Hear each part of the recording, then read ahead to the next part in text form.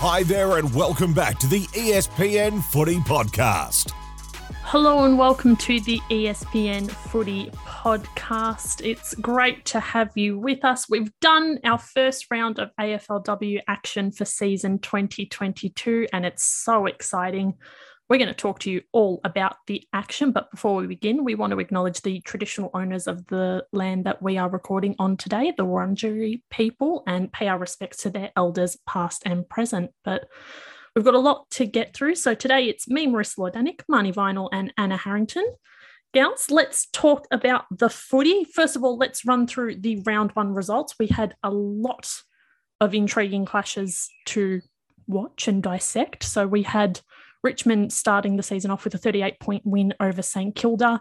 North, they left it late. They kept it close, but they defeated Geelong by 8 points. The D's were too strong for the Dogs with a 24-point win. Freo got the bragging rights in the Western Derby with a 28-point win over the Eagles. Adelaide got some revenge in the grand final rematch with a 30-point win over the Lions. Collingwood were too strong for Carlton with a 19-point win, and then GWS defeated the Suns by 15. So lots of interesting clashes to talk about. Unfortunately, though, we have to begin on a very sad note because it was ultimately a very sad round for three players. We have learned over the course of this week that three players have torn their ACLs after that first round of action. So Izzy Huntington from the Dogs, Bree Davey from the Pies, and Kate Lutkins from the Lions. So it's awful. I don't think I need to really elaborate on that, but how big of a loss for these three players and these three clubs is it, Anna? I mean, they're three stars of the league.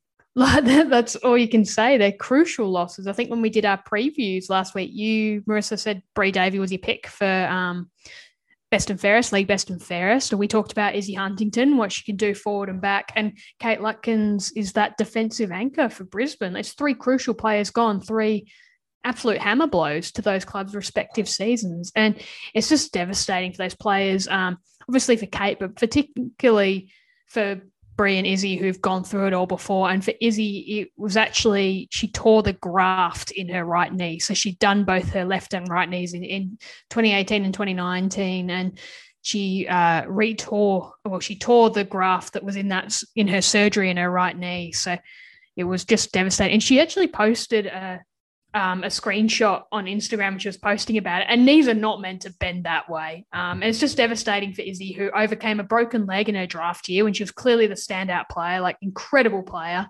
and then had the back-to-back setbacks playing as a forward, came back, showed us all what she could do, won the Rising Star, and she must have felt like, at least on some level, this injury hell was behind her with what she'd managed to deliver in the past two seasons. And it was just devastating. And then for Bree, who obviously did her ACL while playing for Carlton in 2018, she knows that pain as well. Has obviously kicked on to become one of the top probably three players in the league.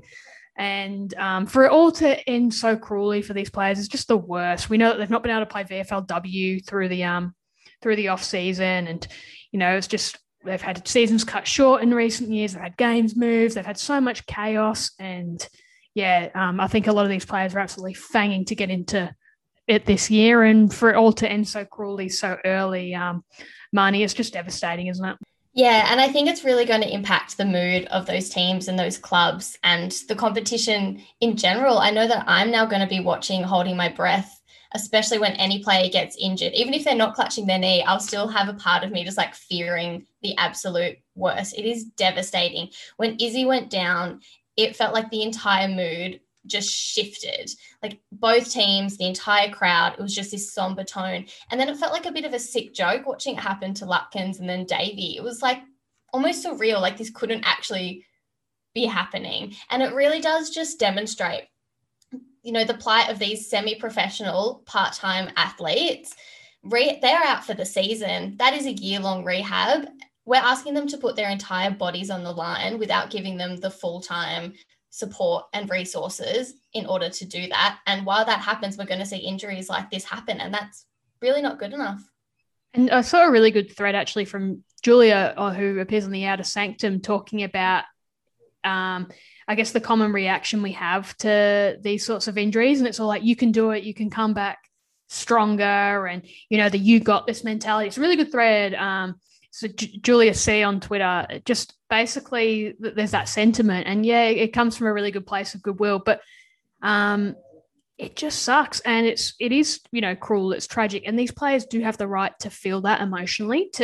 I think you have the right to be angry. You have the right to be upset. You have the right to be devastated. And I think I thought it was a really good thread about how players should be able to feel those emotions. And I feel like there is almost more pressure on these female athletes to go, I can fight back. I can come back. I can do it, these sorts of things. But it's devastating. Like, I like her line about, for those players that are facing an uncertain and long rehab after barely a game, I hope you have some time and space to yell, scream, rage, throw things, cry, ugly cry, and cry again, and grieve for what they've lost. And, things will get better, but it's okay to feel all of those emotions, and players should be supported to feel that. And your point there, Marnie, is so accurate, because for these players, and I've seen this talked about amongst players online as well, is it's not just their footy that gets affected. It's everything in their life. If you have a physical job, outside of footy, if you it can be things like getting to work, going to see family, being able to drive. You can't drive for a bit. You actually have to get help being looked after when you're initially going through your surgery and these sorts of things. It's devastating. And it's a short enough season as it is, and depending on what your rehab's like, it could well cut into next season as well. So yeah, these players have a right to feel devastated. And I think the one good thing that's come of it is because I know last season the incidence of ACL injuries was down. I think COVID has not helped with this sort of thing. Like, you've got players that are raring to go. They've not had the VFLW off season. Maybe I don't want to say there's anything wrong with their conditioning or anything like that, but it's like clearly they've come back into it raring and ready to go, and something has just not held up, because as we know with ACL injuries, they're very rarely contact injuries.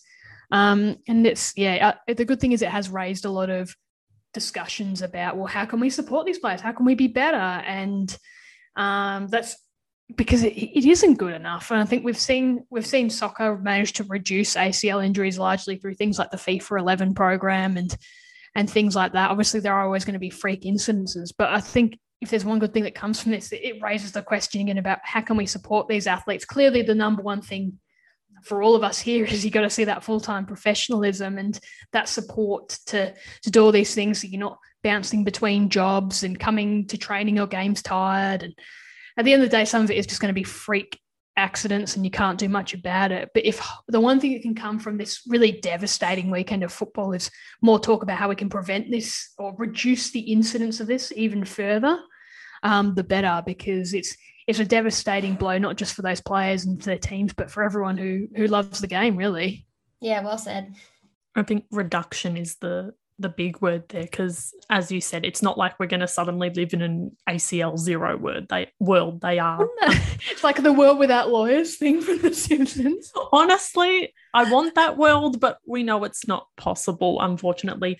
I will say, though, Erin Phillips had a chat on the W podcast over at the ABC and spoke a lot about this and about not only the full-time professionalisation and how much that could be a factor and a positive factor at that, but also just the timing of the season and having this weird kind of pre-season, then Christmas break, and then going straight back into footy. So it's an interesting chat. Would definitely recommend it.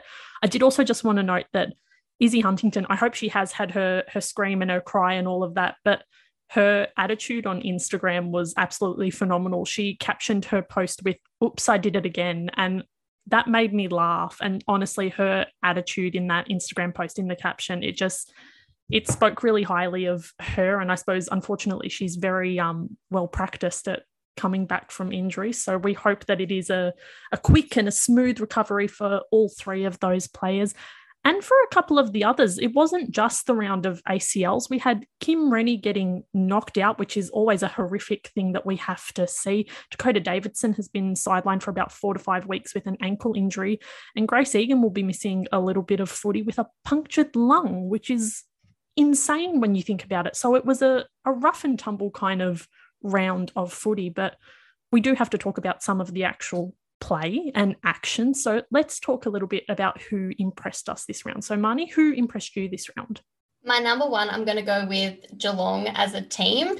I wrote in my column for ESPN on the round, so a bit of a shameless plug there. You can go to ESPN for it. But I wrote that there won't really, so far, it looks like there won't be any easy wins. So last season, it very much felt like whoever was playing the Suns and whoever was playing Geelong, they were going to win that game. Where it seems a lot less sure because both teams put up a much more competitive side. They looked like a completely different side. They were both really exciting to watch.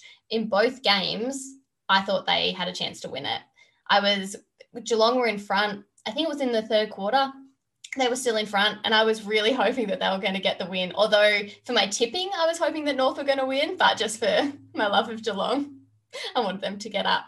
And same with the Suns. They put on a competitive front and it was a really exciting game to watch. I had a bit of faith that they could do it. They didn't, but, there's always next round.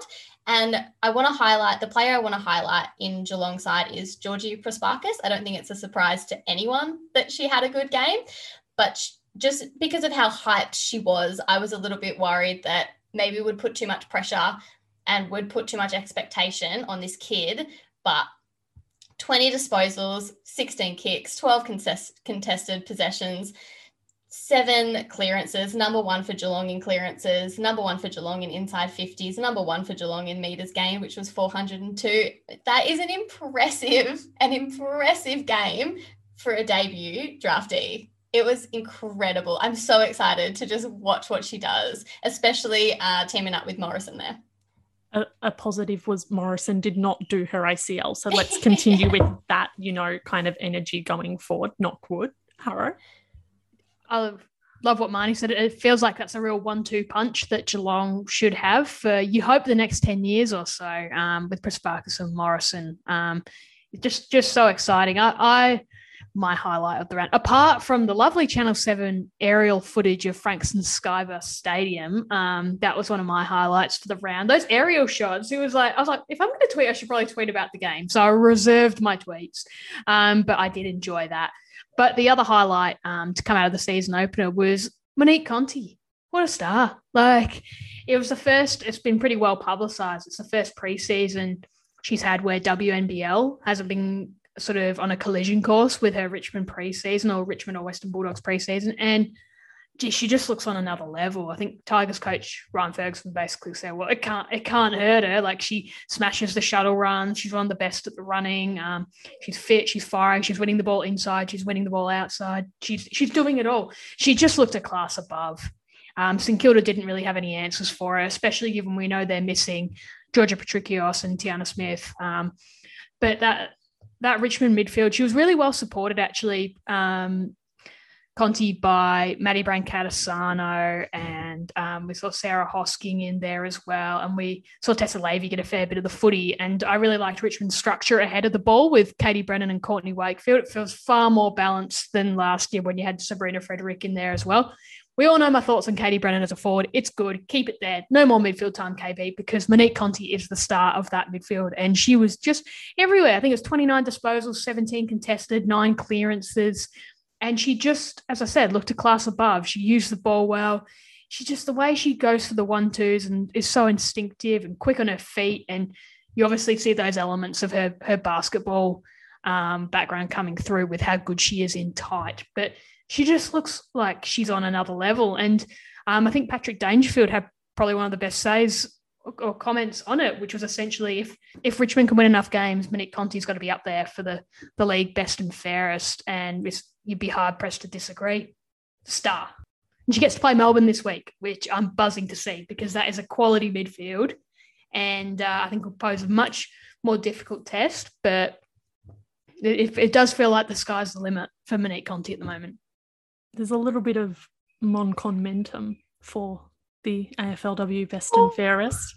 I made my joke. I'm very happy about it. But no, she was... Loved it. Thank you for your support, friends. But no, she was absolutely sensational. And I think it's the same with Prasparkas, as you were talking about, Marnie. We expected them to be good, but they really did kind of blow us out of the water with just how good they actually were. Another one worth mentioning, and I know the underrated line gets used every year with her, but Ash Riddell from North Melbourne is just a star, isn't she? She's in and under 35 disposals. How do you do that in a cut short compared to the men's game? game of AFLW. They were without Emma Carney, and obviously, as you said, Marnie, Geelong gave them a real scare. But when you've got someone like that at the coalface in Ash Riddell, you just good luck to anyone taking her on. She was obviously such a bargain for North when they did draft her, and it got overlooked a couple of years in a row, but was a real star at Melbourne Uni, who obviously a lot of the North player pool have come from, given their links, their long-standing links. And she just gets better and better. And I did see a lot of people saying underrated. I'm like, yeah, but she is a star. She's been a star for a long time. I think if she's underrated, if you're underrating Ash Riddell, you gotta query yourself a little bit, because she has been a star for a very, very long time. And and then you just like, and then Kiara Bowers was just racking it up for Freo, as per, you're like, anything you can do, I can do too. So it's just a few of the names that you expected to shine did, is how I felt about this round. I saw Freo had a meme today that was playing, would you rather get tackled by Turbo or pick up 25 cards? You'd draw 25 without thinking, wouldn't you? Yeah, 100%. It's true. We can't deny it at all. But I will say a couple of other players that are worth a mention. Bowers' Freo teammate, Ebony Antonio, was absolutely sensational, kicked some absolutely spectacular goals, couple of goal of the year contenders in there, and really helped Freo get that win. It was important. I think it was also telling that both Bowers and Antonio were the two medalists for best on ground in the Western Derby. So that made a lot of sense. And then Ash Woodland for the Crows was absolutely phenomenal, just kicked an absolute bag, was really influential for them. So lots of good goal getters. We'd love to see all of it, but let's continue talking about some things. There was one thing that, Anna, you mentioned that you had some very strong opinions on, and you were going to talk about them. And then Carlton decided to give you all the kind of impetus to make sure that you got to talk about this. So it's the 50-metre penalty. They gave away 4 and really helped Collingwood in their win. So talk to us a little bit about the 50-metre penalty and also just Carlton's silliness for giving away so many.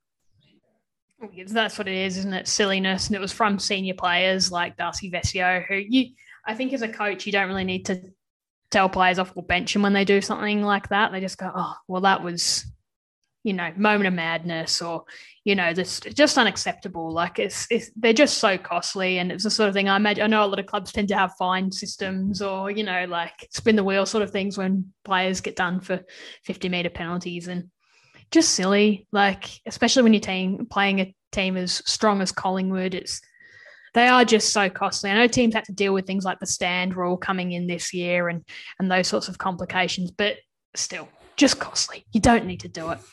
But you do mention a bit of vindication for yours truly, because my long-standing opinion is the 50-metre penalty is too long and too harsh a penalty in women's football, because most players aren't kicking at 50 metres, let's be honest. And as a general, and even sometimes in the men's game where you get a high percentage of players who can kick 50 metres, the punishment doesn't necessarily fit the crime.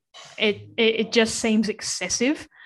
And if 50 metres can be for some players really a kick and a half or a kick and a third or whatever, like there's a lot of these things where you go, surely a 30-metre penalty or a 35-metre penalty, 25, like a smaller number would make more sense, just in terms of if you want to give teams an extra kicks advantage, fair enough. But when it's for such things like just, running over the mark or getting too close or not, and, entering a protected zone, you're like, those sorts of things, it just seems like too much, doesn't it? Like, and it can be such a momentum halter in games. Like, I don't love it. I think I've made it pretty clear. I think it should be shorter than 50 metres, and that's how I felt pretty much, I think, since the competition started. It seems just too harsh a penalty, and it can be a game changer. Like it genuinely can change the outcome of games, which Carlton will be filthy about, I guess, their own silliness in this regard, but you do see it too often in games where it realistically does turn a forward 50 entry into a gimme goal, and and realistically it would have been a couple of kicks away. Like it's very frustrating. It's not for me, is what I'd say. Marnie, I'm interested in your thoughts on the old 50-metre penalty thing, and Carlton on the weekend too. Yeah, I mean, Carlton's lacking discipline wasn't great to watch. I think it was particularly frustrating. And when you're giving away those penalties that give away goals, which give away games, it can be incredibly frustrating to watch. And when the season is so short, we're not just talking about games, we're talking about season defining. A win could make finals or not for some teams. And when it's the back of 50-meter penalties, that does feel a bit unjust and a bit unfair. I know when I watch the men's competitions, 50-meter penalties kind of feel a bit cheeky and they feel a bit fun, especially when it's your team that gets them. It's a bit exciting. But in the women's game, it just feels like it's defining that game, and that is so unfair. I know this season, the competition has been growing and developing so much year on year, but in 2020, 248 goals were kicked in that season off the back of 50-meter penalties. That's just too many. Like, we need to trial, I think, 25 meters or 30 meters and just see how that goes and how that shapes the competition in the games, because at the moment it just feels too unjust. Just Tiggy Touchwood stuff for so much of it too, isn't it? Like, how much is a player actually impeded by some of these calls that get paid as 50? And I know the umpires are just doing their jobs and it's the rules that bind them, but I'm saying it's the rules that are the issue. I don't normally call for rule changes. I consider a rules committee as kind of a self-fulfilling thing, because you have to justify being on a rules committee. But I think this is one where it's actually valid looking at. Like, to me, it makes sense. It's better for the game. It's not even just about, what the skill level is at. I think it just is going to be better for the game. Less 50-meter penalties the better, and smaller ones the better too, because it has the impact of penalising something without, potentially proving game-changing, which is, I think, what we all want to see, especially given the games are shorter. Like, you got less time to make up for it. So, yeah. Should we see what Carlton think? If they do it again in their next game, I think Daniel Harford's head is just going to explode, because I wouldn't be happy if I was a coach. But there's some other things we need to talk about. Unfortunately, ideally, we don't have to talk about this, but we live in a COVID world, so we have to talk about the COVID protocols. We saw them kind of in action for the first time in round one. We know that there were a few players missing from teams because they were in AFL health and safety protocols. We've already seen some big names have been kind of ruled out of round two already. We've got no Ellie Blackburn for the Dogs, no Nick Del Santo for the Saints due to these COVID protocols. So, Marnie, you had some thoughts on them pre-season, but I'd love to see what your kind of thoughts are now that we have around kind of in the bank. Yeah, my thoughts pre-season were, and I don't want to look for silver lining when it comes to COVID. That doesn't feel like a fun or fair thing to do. But I was kind of excited to see fresh faces, to see younger players called upon, and for them to have the opportunity to prove themselves when big stars get taken out, or like mainstay players in key positions get taken out for whatever reason. It gives a very rare opportunity for someone else in the team to fill that role and to prove themselves and to even just have a go and have a crack. And maybe they're actually supposed to play in the front or in the mid or in the back or wherever it is. But after the round and Carney being out and now Blackburn maybe being out for round two, I kind of take that back a little bit. I really don't want to see these stars be taken out of the games. It feels so unfair, and unfairness is just going to be a part of this season, and Daisy said on the captain's day, first year players who thought that they may have years to develop themselves are going to be called upon. And that made me excited. Now it makes me a little bit sad to think of all the other players that I have to miss just because of this virus. The one thing I did like to come out of this was when North Melbourne confirmed Emma Carney wasn't able to play. They actually said under the protocols, because I imagine her week of isolation would have finished, or she was a close contact. She was in the COVID protocols. They said she would have been able to play, but they've decided with Emma for her health not to risk her. And I think that's a good decision, because it takes time to recover from COVID. It's a pretty debilitating virus, and especially as an elite athlete who has to juggle with work, as we know. And I like that North, despite Emma clearly being their captain and one of the best players, one of the best players in the league, were willing to take that time to let her feel better and feel comfortable about returning. I do also like, although they are calling it the health and safety protocols rather than just saying, COVID or COVID isolation, the clubs are just being honest rather than, like there's a level of honesty at least, you're not just saying this person's being managed or no, everything's good. It's good to just normalize it because there's so many COVID cases around. And, especially as we say, when players have got alternative jobs and those sorts of things, they're going to come into it. It was an inevitability that some players were going to miss. And we know that they've got these tight protocols, but there's only so much, you can do to avoid it. These players will be doing everything they can not to get COVID, but for some, they're just going to be unlucky, and that's going to happen. It's a shame that we will see players miss. But the most important thing is that they're supported to get back to full health and fitness and come back. And that seems to have been the prevailing attitude amongst clubs so far.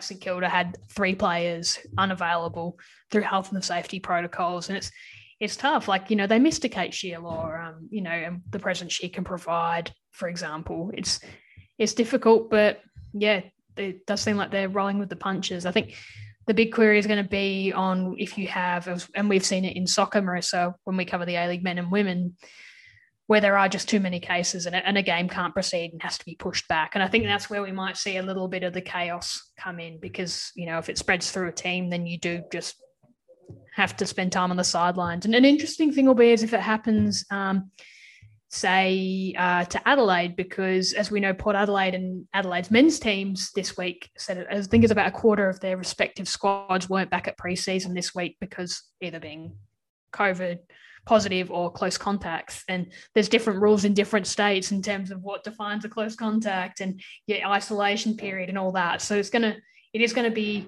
different teams in different states dealing with, I guess, different regulations. And so you hope that there's going to be allowances for that when it comes to allowing postponements and that sort of thing. Hopefully we don't see too much of that, but it's going to be interesting to see how it goes as the season goes.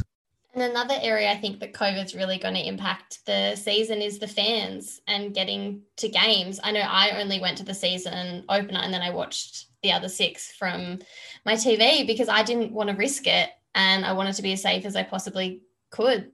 And I think a lot of people have that mindset of they're debating whether to go to games or not. With COVID in the area, it does seem safest not to, especially if you do, you've got a bit of a tickle in your throat for whatever reason, you can't go to a game. And so the fan crowds are going to be lowered. And I think it's important that we just recognize that, especially as the league grows. And a lot of people like to point to crowd numbers and be like, well, you only had this many. Let's just remember that the fans are there. They're just being safe. And that's something we're seeing kind of across the board with sports, with the A-leagues, with the Big Bash. Everyone's kind of got reduced crowd numbers, but there is a reason behind it. We'll also have to kind of keep our eye on, there's been reports, we're recording on a Wednesday, Arvo, there's been reports that the Geelong and Bulldogs game might be in doubt due to those rules that were brought in about COVID protocols and about numbers. So the Bulldogs are kind of running low on players, it seems, not only with COVID kind of scares, but just a very large injury list as well. So we'll obviously be watching that space to see what happens and if that game does get postponed, when it gets postponed, or if it does get cancelled. So we'll definitely be keeping an eye on that one. Let's kind of begin to wrap things up. We're going to introduce a new segment. We've called it the Handy Point because it's fun. And our handy point this week is to talk about how the commentary teams dealt with the emergence of they, them pronouns. For a lot of these commentators, we can imagine this was the first time they've had to kind of deal with they, them pronouns on a broadcast. So, Marnie, Anna, how did you see, or let's talk about how the teams went, the broadcast teams went, and kind of just the wider conversation about Darcy Vesio and Tori Groves-Little and their announcements about their pronouns. So I think the most important thing here is that we're all learning and we're all learning together, and mistakes are going to happen, but as long as we're trying and as long as we're trying to correct those. So the first quarter of Carlton Collingwood, it was pretty disappointing to hear she, her pronouns used for Das, but then as if someone whispered into the ears of the commentators, main commentator, they, them, because from second quarter onwards, it was fantastic. It was they, them, and it just seemed natural. he wasn't, stilting or like there wasn't any pauses. It was amazing. It was really good. And, some of the special comments, some of the boundary riders, it's going to take time. Some of them used correct pronouns, some didn't. I think we're going to see that for a few rounds, but as long as we see people putting in the effort. And I also don't want to underplay the significance of hearing they, them for the first time, I think, in a sports game. I mean, I could be wrong, but the first time I've personally heard it, and it was incredible. I think about what that means for representation. There was someone in the crowd with a sign that just said, "Thank you, Das," with the non-binary flag. And thinking about the importance made me want to cry a little bit. Like the impact that Darcy and Tori didn't play, but that they both are having is just, you can't put words to it, really.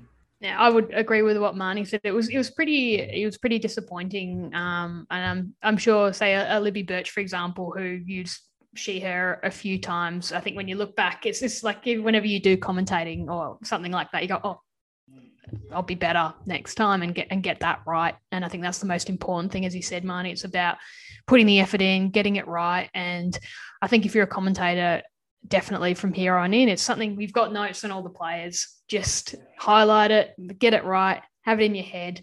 And I think that's really important.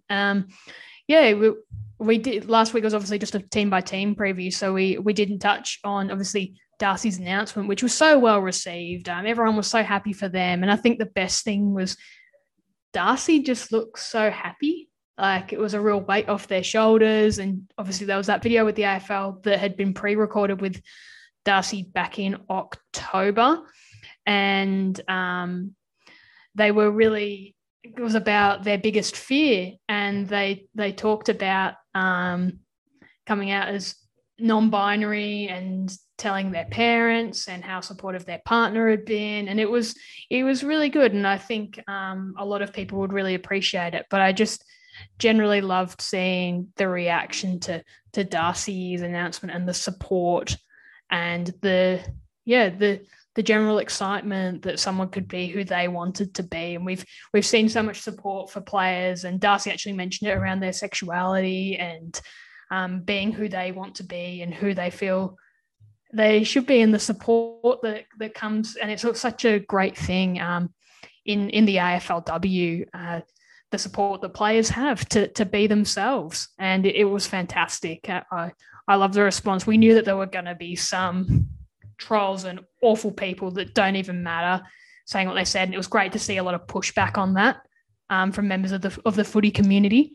But the most important thing is Darcy is feeling comfortable to be who they are. And the support has been, I think, unanimous from the AFL and AFLW and AFL community. And long may it continue. And Marnie, I love what you said about the sign, the thank you Das one, because it just does sum up what these players can do. They're so fantastic with what they do on the field. But AFLW really does have that feeling of being something much bigger as well. And And also I think we touched on very briefly before we jumped on mic that I think it would have been quite good to hear the commentators actually address that they are non-binary and explain to audiences, especially audiences that aren't online, don't spend all their days on Twitter like I do, that might not have known.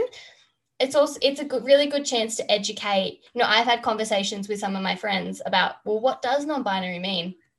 And so to open up those conversations for people watching at home in living rooms, it would be great. Seeing as the commentators like to mention every Irish player is Irish every second that they get, wouldn't hate to hear a conversation about being non-binary.